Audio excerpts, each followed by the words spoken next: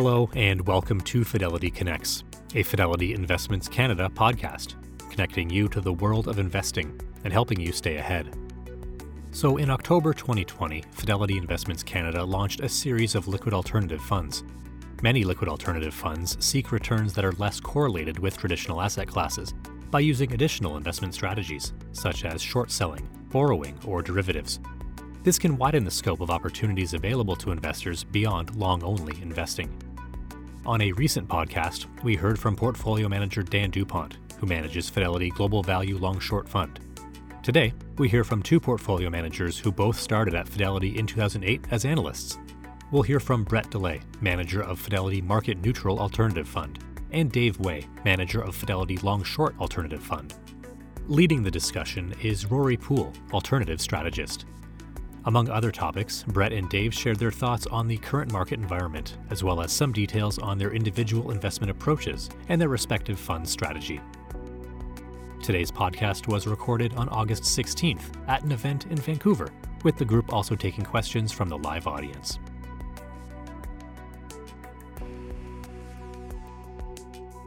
The views and opinions expressed on this podcast are those of the participants and do not necessarily reflect those of Fidelity Investments Canada ULC or its affiliates. This podcast is for informational purposes only and should not be construed as investment, tax, or legal advice. It is not an offer to sell or buy, or an endorsement, recommendation, or sponsorship of any entity or security cited. Read a fund's prospectus before investing. Funds are not guaranteed. Their values change frequently, and past performance may not be repeated. Fees, expenses, and commissions are all associated with fund investments. Guys, so good to be here in person. It's a nice change. And Brett, you're obviously from Nanaimo, so just across the bay. You went to UBC. How does it feel to be back? It's been, since I was in Vancouver, I think has been, in the last 8 years, I've been here once. So yeah, lots of change, and it's nice to be home. And Dave, as the other Dave said, you're from Brampton, Ontario, and to be honest with you, I was thinking kind of long and hard in terms of putting together some meeting notes today about any parallels that I can draw between Vancouver and Brampton, and I pretty much came up with nothing. So, no mountains in Brampton. Pardon me? No mountains in Brampton. Certainly not a similar skyline, that's for sure. But nevertheless, we're thrilled that you're here with us today. I would say maybe kind of before we get into your respective strategies, which we'll spend the bulk of the time on, maybe we could start with some kind of high-level thoughts on the market as a whole. Obviously, there's a lot of conflicting notions out there in terms of where it's been, where we're potentially moving going forward. Brett, maybe I can throw it to you to kick things off. Yeah, sure. So we're at a very interesting time, I think, in the market. I think, where there's talks about entering a slowdown, perhaps we're already in one. Are we going into a recession? Again, perhaps we're already in one. Things are tough. Housing-related gains are slowing or declining. Interest rates are higher. Inflation is everywhere. Earnings outlooks have been cut. That's all bad, but it's also all known. I don't think what I'm saying is a surprise to anyone. And the market's down a lot. So I think what we're trying to solve for, and what the market's trying to solve for, is do things get worse from here? Or are we sort of through the worst of it and maybe things get better? And so we're seeing extreme heightened volatility in the market. We all know the stock market's going up or down 3% every other day.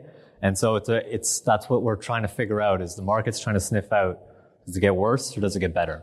And that's for people like Dave and I to figure out. And I think that's where we're spending a lot of our time. Dave, your thoughts? Yeah, sure. I think I would probably share a lot of what Brett said as I guess things that I'm thinking about and building into my portfolio construction and thinking about individual stocks. And I guess I would really just zero in on a couple of things that I think really matter. In Canada, we're spared, really the worst of the GFC from a housing perspective relative to our neighbors to the south. And I think, that will be something that will be a challenge for us to overcome relative to other markets. And number two, I think the key question in big, bold letters is what is the Fed going to do? And will they, as Brett was alluding to, the big question is, are they going to tighten faster or slower or more or less than what the market's priced in? And, I think as we've kind of priced in, I think it was the S&P's up, low teens quarter to date, which I think is a rally not a lot of people would have expected, and why at Fidelity we kind of try to manage through these short-term volatilities, trying to pick the best stocks and staying in the market, because you don't know when you're going to get, a 13% rally in 6 weeks when all the headlines are really negative. But what we're really trying to focus on are the key things that matter. And I think one thing that I would really try to zero in on is what's happening in the labor market. So wage inflation, we all know that all that stuff and all those boats moving around that was constrained by COVID, as China reopens, those boats start to move and people shift their consumption from buying, coolers and camping equipment towards experiences. We know that there's going to be a big shift in spending towards the service economy, which is very labor intensive. So, the thing that I'm watching is, what's happening with the labor market, who are the companies that can pass on higher wage prices, and how hard is the Fed going to need to tighten in order to bring labor conditions back into balance? Because I think that's ultimately what solves the inflation piece. Maybe we can move on to some product stuff then now. Brett, we'll start with you. Market Neutral Alternative Fund. Can you tell us a little bit about what it is and how you invest? Yeah, I'd love to. So I run the Fidelity Market Neutral Alternative Fund. And so it is a true market neutral. It is a true hedge fund. And so what that means is the fund has a beta of 0 and a correlation of 0 with the underlying equity markets, fixed income, commodities. So it is idiosyncratic. It moves in its own way. And so the way that is structured is $1 invested goes $1 long and $1 short for a net exposure of 0. And the way I manage the fund is what I'm trying to do and what we're trying to offer is something that is not correlated with other asset classes. So the way I make sure that this is happening is when I wake up in the morning and I look at the futures and the NASDAQ is up a bunch or it's down a bunch, the Dow's up, oil's up, whatever, I have no idea how my fund is going to perform that day. And that is the entire point. Because what I'm focusing on is stocks versus stocks, relative value between equities. And so the fund is constructed with equities. I can use indexes. I haven't. I have approximately 50 longs and 100 shorts, and we'll get into the reason why. And I keep my exposures really tight. And so what that means is if I'm going long, a high multiple, high growth stock, I want to go short a high multiple, high growth stock on the other side. I don't want to do growth versus value. If that's a bet that somebody wants to make, there's other ways everybody in this room can achieve that. But that creates a bit of a bias and an exposure, and that's not what this fund is about. This fund is truly about 0 correlation with underlying markets, and that's the way that I've got it constructed, and that's how it's performed. Maybe you can elaborate a little bit more with respect to risk management. Like obviously on a product that's running at approximately 200% notional exposure relative to investor assets, there's probably a heightened degree of sensitivity as it relates to risks. Maybe you can talk to everybody a little bit about, particularly on the short side, kind of how you go about managing risk within a fund that's equal parts. Sure. And so maybe taking a step back. So the way that the fund is constructed is a series of pair trades. And so that is going, long one stock and short 1, 2, or 3 stocks of similar veins, similar sectors, similar types of businesses on the other side. And so for stocks that are less volatile, say I'm entering a position, say within the utility sector, that could be a 1-to-1. But if I'm doing something in the sort of high growth, high multiple area, it's more like 1 long versus 3 shorts. And shorts, to me, position sizing is key, especially when you're running 100% long and 100% short. And so short positions have to be smaller. And the reason for that is simple. It's the opposite dynamic of long. So when you are wrong on a short, your bet actually gets bigger, right? The stock price goes up, which means you are now short more of it. When you're wrong on a long, your bet size goes down. The stock price has gone down, you own less of it. So because of that, the dynamics of shorting, I think, require a heightened risk control. And so you need to have smaller positions just to make sure that if you do get something wrong, you're not forced to blow out of your position because the weighting becomes too prohibitive. That's what a short squeeze is. So that's one thing I monitor very closely. We have risk reviews. We have exposure reviews every week, risk reviews every couple of months. They're like 60 pages. It shows all your exposures. Dave and I and Dan have specialized software that shows us real-time, changes in short interest, changes in cost of borrow, changes in crowding, which means is everybody short this stock, which is very dangerous, as many of us learned sort of in the GameStop type era. And so totally different dynamic and something we watch very, very closely. You mentioned growth tech. Funnily enough, as an analyst, maybe something unknown by many folks in the crowd, but Brett worked very closely with Mark Schmale, who's a portfolio manager on a number of different growth strategies for Fidelity, and still an avid growth investor, albeit within a market neutral type of product. So maybe just something that is related to what we're going through right now, but we've obviously seen re-rating kind of across the board to differing degrees within growth tech. How are you as a growth tech investor, like finding winners or even losers for that matter within the environment that we're in right now? Yeah. So again, I think what's key there is risk control. And so matching my exposure. So high growth versus high growth. So the high growth market, stocks are down 70% year to date, and that's just fine. As long as I'm pairing things correctly, I'm looking for relative value differences. So if I own a stock that is down a lot, which I do, as long as it's paired with stocks on the other side that are down more, we make money. And so whether the NASDAQ or the growth market or the multiples go way up or way down is sort of inconsequential to what I'm doing if we're managing risk correctly. And so, this year I think we saw everything's down and everything's down a lot and kind of the same. There's been no differentiation. So that leads to a lot of opportunity right now. There are winners and losers. There always are. And so they've been treated the same. So I've got the fun position where the companies that I think have better management teams, larger TAMs, bigger, more durable growth are down as much and trading at same multiples as companies that just don't have those positive features. So those are examples of pair trades that I have on. And I think over time, it will play out in a way that's going to be very beneficial. That's great. Thanks, Brett. Dave, maybe we'll move to you. So kind of similar initial question. Can you tell us a little bit about the Long Short Alternative Fund and what you really feel makes you unique as an investor? Sure. So the Long Short Fund that I manage, it has approximately 50 positions on the long side and 30 to 40 positions on the short side. What makes the fund a bit different from Brett is that I actually maintain exposure to the market over time. I'm an optimist by nature, and even though we may go through periods where the market offers up different levels of sort of a market return, the goal of this fund is to have exposure to the market of 80 to 100% over time, and really try to outperform the market over the long run with lower volatility. And the fund's been around for a couple of years, and as a style agnostic investor, it's really important to me to try to go after whatever opportunity the market may be offering. I'm always looking at where the best opportunities are, and I think especially in the current environment where we've seen a bit of a reflation in the market, and we could debate about on an individual stock level whether some of these recoveries are justified. To me, this is just a really great time to try to be able to attack both markets. And, the thing that you asked me what's unique, I think what's unique is as an analyst, everyone at Fidelity is always interested in how good is good. And I think as a Fidelity analyst, it was a bit unique that I was interested in, bad situations, like how bad is bad? Because, you can analyze the company and say, oh, we shouldn't own it, and that's enough. But I always spent a little bit of extra time to understand, how a company could fall apart.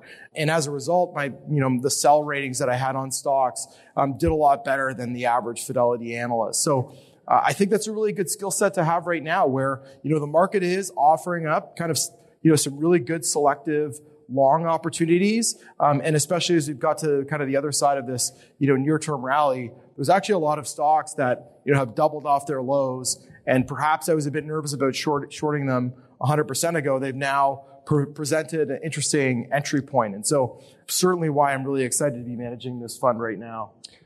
And in that light, like gross versus net exposure, it's a question that all long-short managers tend to get in terms of how they manage it, depending on where we are within the market or any other variables that are affecting the portfolio.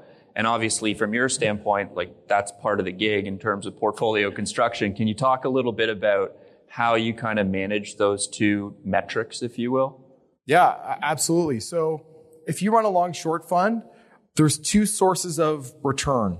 One is the spread, so how your longs do versus your shorts, multiplied by your gross exposure.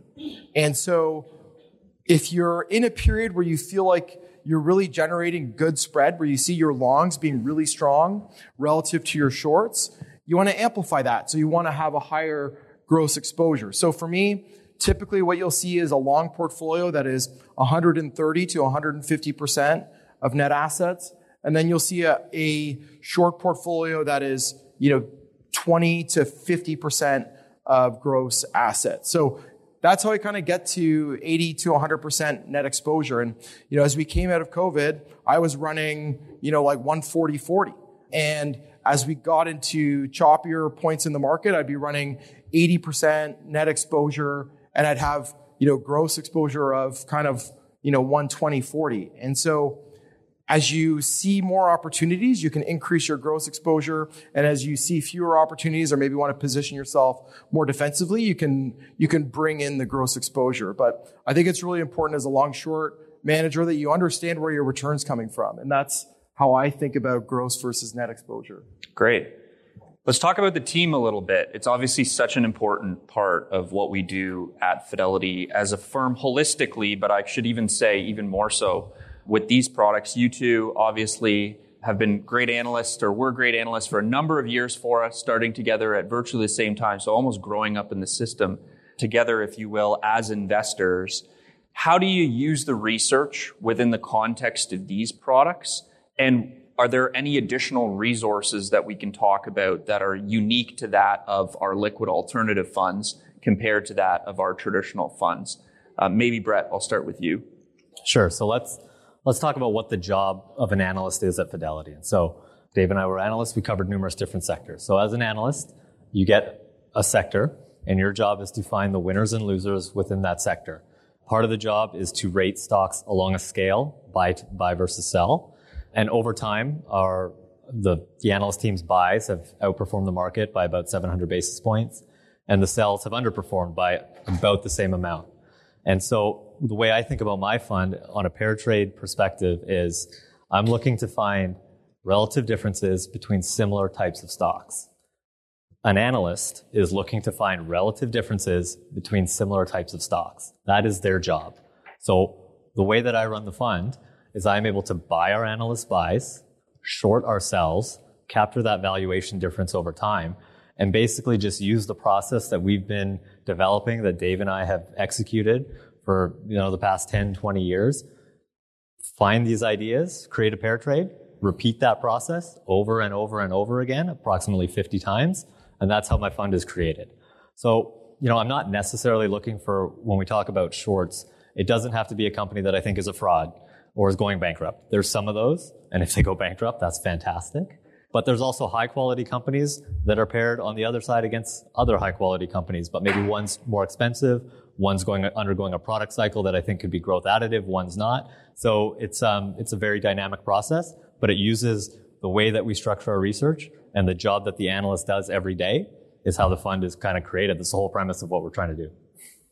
Dave, anything to add on that? Yeah, I think what I would add is, so Brett's talked about this army of analysts, the hundreds of analysts we have globally looking at individual companies, and they're looking for longs and, buys and sells, and they're responsible for maintaining the core company relationship. So take this morning, for example. So within my short position, I've had a number of shorts in companies based in China, listed in the US. There was a certain automotive company that missed their numbers. The stock was down. And so I was able to talk with the analyst overseas about what they thought about the company and whether I should maintain, grow, or cover my short position. And then I had two companies with CEOs, two company meetings, one that was hosted in London, one that was hosted in Toronto. So there's just like a fire hose of expertise coming from these core group of analysts. And then the other thing I'd say is there's another group of analysts, which people may be surprised to hear that Fidelity has a dedicated short selling analyst team. So we have a number of people positioned globally who look at different parts of the market and tend to be a little bit more generalist in nature. So they work with the fundamental analyst in short selling portfolio managers like myself and Brad and Dan and the people who short and other geographies. And what they're really searching for is really specialized short selling research. And so we share ideas amongst that group, work with the fundamental analysts. And in Brad and I's case, for sure, there are other specialist research firms that we'll engage with that, are definitely not household names, but they might have 6 to 7 analysts and they do fundamental short selling focused research, servicing a very small number of institutional clients. And for me, like the holy grail is where you have all three of those resources lining up together, combined with my own portfolio construction, saying we should short this stock. So we have a really, in-depth and expert research team. And I think that probably would surprise people who might think of Fidelity as having a lot of analysts going out looking for stocks to buy. And I think it's a lot more than that. Yeah, for sure. And I would just add on top of that, and the folks that work behind the scenes with respect to risk management and our trading group, they don't tend to get a fair bit of credit in terms of what they do, particularly on these products. But we would be remiss if we did not mention, at the very least, how much of an integral part they are of the whole process of these three liquid alternative funds. Rory? Oh, sorry, go ahead. One thing that Rory just generated. So last summer there was a big issue with this thing called gamma shorting, and it's, without getting too technical, it's when the options market impacts the stock market. And so I have an MBA, but I am not a rocket scientist, and I built a model that sort of pulled in a bunch of data and would try to send some signals about, should I be worried about a gamma squeeze, which is what really causes stocks to go up 50% in a short squeeze. And I came up with kind of a working model, but I knew there were two or three things that, were big assumptions that weren't true in the real world. So I had the benefit of handing it over to a real rocket scientist who is on our team and is basically a finance math wizard. And I said, here's the model. Here's what's wrong with it. Can you work with it? And a week later, we had a meeting and he had really refined the model to provide more granular knowledge about what was going on. And I kind of didn't expect a redo of what we saw last year with GameStop. You saw Bed Bath & Beyond up 65%. And what I can tell you is that these models helped us avoid some of these stocks and understand where we could see additional short squeezes. So that's a really good point about the risk team really interacting with both the trading desk, giving us real-time information, and the fundamental analysts and portfolio decisions. For sure. And I want to come back to that point in a little bit with respect to gamma risk. But Brett, maybe I'll pick on you to talk a little bit about leverage. And I think that the concept and the word itself has always been a bit of a scary term for investors. So can you talk a little bit about how leverage is utilized within this fund and how you do it as effectively as possible? Yeah, so the way that we would define leverage in this fund is the fund has a gross exposure of 200%. So that $1 becomes $1 long and $1 short. So that's 200%. We keep it right at 200%. It's plus or minus 200 basis points on that. So I'm not making directional bets. That's for somebody like Dave to do. It's a different type of product. And so that's as much leverage as we use. And so we're not taking that and then adding additional leverage on that to really torque up the returns. That's not the premise of this fund.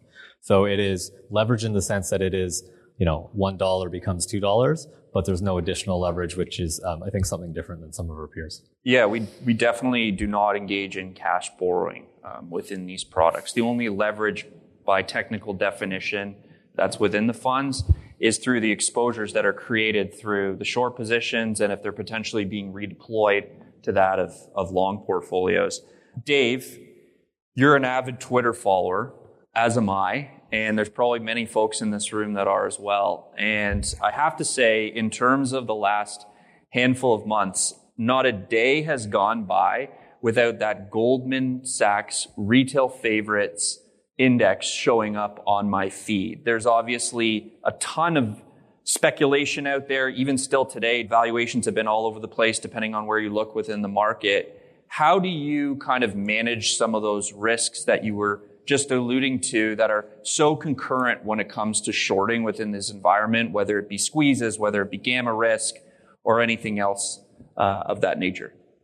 Yeah, so I think the first thing is what I mentioned about the gamma risk and just making sure that as retail flows back into the markets, a lot of the way that this speculative capital is making it into the market is through the use of options and other levered instruments. And so one of the things you can do is you can own CBOE, which sells S&P index futures, and it's been a really strong growth category for that index. So you could take advantage of that on the long side. But as you build a short portfolio, we're in the business of making money. And so I can have an intellectual view that company XYZ is worth $0 and they're going to run out of money in 4 quarters. But it's really important to marry that fundamental view with a technical understanding of what could cause that stock to double or triple against you on that path to zero. And, doing this for a few years now, I've seen a number of situations where this has played out. And I think it's really important to manage your position sizes so that you effectively protect the fund's capital. And as that stock potentially squeezes against other investors, you really pick your entry point where you feel confident about shorting the company and, having the conviction to increase your short position, once it's clear that the direction of travel is back in favor of your fundamental thesis. So that's really what I've been doing with the fund around, keeping track of what's going on. And it became clear that there were a lot of positions that got crowded, whether it's short interest, borrowing costs, or even just fundamentally looking at the company and saying, okay, maybe this was a COVID winner. Maybe they're going to make 30 or 40% less than they made before, but that still makes the stock cheap. And it sort of requires really flexible thinking because you're like, it's hammered in your head that if a company's going to have negative earnings revisions, then that's bad. But as Brett's alluded to, what really matters is, are things going to be better or worse than people think? And I think having that open mind about stocks like that keeps you out of trouble on the short portfolio and also allows you to pick your spots where you can kind of be contrarian and go against the tide. And, as we've seen, the paid trade has been up in terms of, rewarding people who did that fundamental work to say, okay, I'm happy to own this company for the next 2 to 3 years because, it's massively overshot to the downside. We are getting a question from the audience with respect to Brett's fund. Why is the market neutral fund benchmarked to a 91-day T-bill index when it invests in equities? So the reason for that is this is an absolute return product, right? And so while it invests in equities, we use equities as a tool to achieve what we're trying to accomplish. It will not have returns that correlate with the equity market. So I want to make that clear, right? Whether the market goes up or down does not have any bearing on how the fund should perform. That's the whole kind of premise of the fund. So to benchmark it against an equity index, I think is sort of unfair versus what we're doing. We use equities to achieve equity-like returns, which I think are mid-single digit over time, but in a way that is not correlated with the underlying market direction. Yeah, I can add to that as well, actually. I feel like with this product and also with our fee structure, it's a bit of a technicality.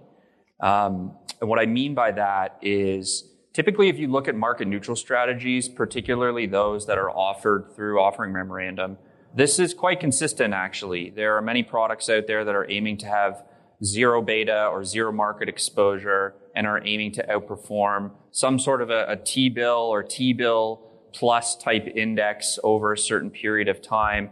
And that's really what kind of stipulates what fees they collect from a performance standpoint. That's the benchmark or the hurdle rate or the high water mark that they potentially utilize in order to calculate how much a general partner is putting in their pocket at the end of the day. And I think that I can say on behalf of these two guys and Dan as well, we're in a fortunate spot that running these products under the Fidelity roof, we were able to come to market with what we think are compelling value propositions within these strategies. But at the same time, the whole goal was to not gouge a retail investor's eyeballs out on fees. And so being one of few within the market that are offering these differentiated types of strategies without additional fees on top of that from a performance perspective, hopefully resonates with that of your clients, and on a year-over-year basis, maybe makes some of those conversations a little bit easier.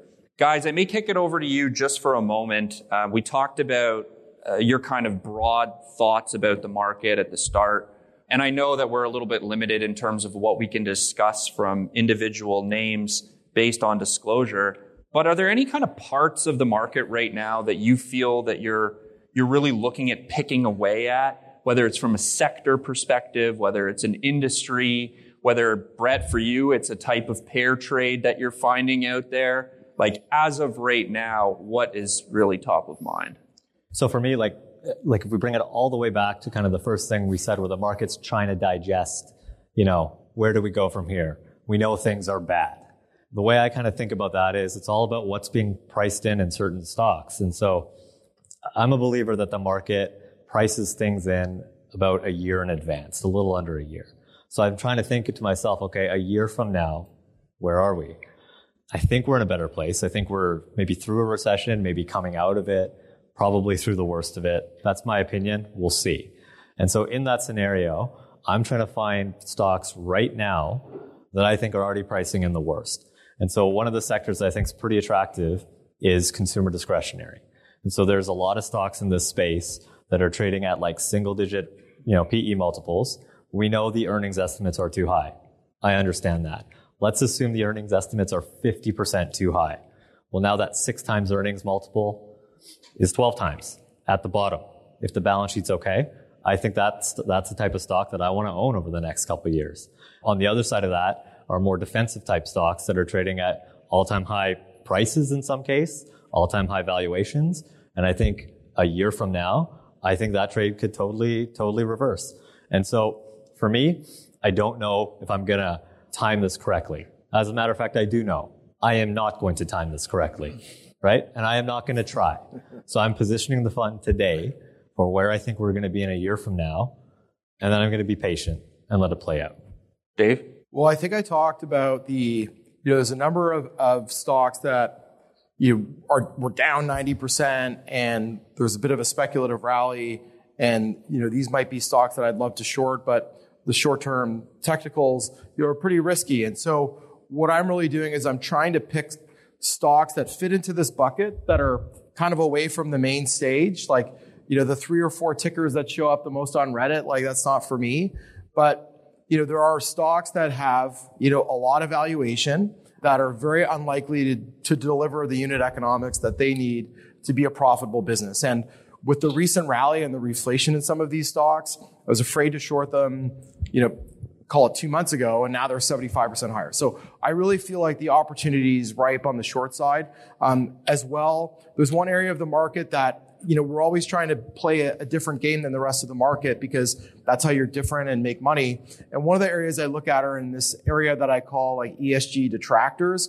So these could be companies that, fly their flag under the, environmental decarbonization banner, but really they're stock promotion. So they don't have a product, they don't have a management team, they don't have any patents or, really a customer base, but they have a really interesting, investor presentation that's designed to separate people from their money. And that is a game you can't play for very long. And so I've been short a number of those companies. The sort of Inflation Reduction Act in the US has really supercharged some of these stocks recently. And there's a whole opportunity to re-engage there. And also just like broadly speaking, one of the areas I also look at in this ESG detractor pool is, the arena of like, social pressure on companies to do the right thing. A long time ago, it was like you needed to have the bad luck of being the company that got featured on 60 Minutes for doing something bad and then were forced to change. But now there's like social media that's there to coalesce voices into, disparate consumers into a very, very powerful point of influence. And we're seeing this with unionization drives and other things in the market that's putting downward pressure on company earnings. So I don't really apply a moral lens, but there's a lot of companies who are facing increasing social pressure to change. And so I continue to find some interesting ideas there. Not a lot of people in the market are doing it. And I think there's, it feels like a place where I have a really good information advantage just from paying attention to the issue. And on the long side, similar to Brett, you're looking for companies where the recession's priced in, but you're also looking for companies where maybe they're defensive companies. And as people got worried about recession risk, they, flocked to markets like utilities. And that could be an opportunity on the short side where perhaps you don't want to pay, 30 times earnings or get like an expected 3% return on a utility that doesn't really have a huge ability to pass on price. So you can really look at these key drivers in different ways. And I would say that's sort of the key areas. Great. Appreciate it. I guess more now, turn the kind of page towards your thoughts with respect to how these products can work. I know part of that's my gig as well, but for advisors that are in the crowd, I'm sure that they're interested to hear your thoughts on like how do these products work as diversifiers within an investor's portfolio, given what you know about how the retail advisory business works within Canada, but also about what you're trying to accomplish within your respective mandates. Sure thing. So, the way I think about the market neutral alternative fund and any market neutral that is truly beta zero, low correlation, I think try and frame it as a different asset class. We use equities like we talked about before, but we don't correlate with the equities. We don't correlate with fixed income. So we use this to try and achieve an absolute return that is idiosyncratic versus any sort of movements in the underlying market. One thing we saw this year to date, has been the equity markets were very soft. Well, typically we would think, okay, fixed income should be, negatively correlated with equity markets. Whoops, right? That didn't happen this year. And so we saw that correlation break down, or that sort of balance break down. And so I think you need a new way of doing that, a different asset class that can help you achieve, return that is not correlated to the other asset classes within your portfolio. So that's what I think how the market neutral alternative fund can be positioned in anyone's portfolio. And so when I talked about, the stock market having extreme volatility, so annualized volatility is now 30%. That's like as high as it's been in a long, long time. That's what it reached this spring. The market neutral alternative fund's volatility profile has been about 5%. So it's like a fifth of the underlying market.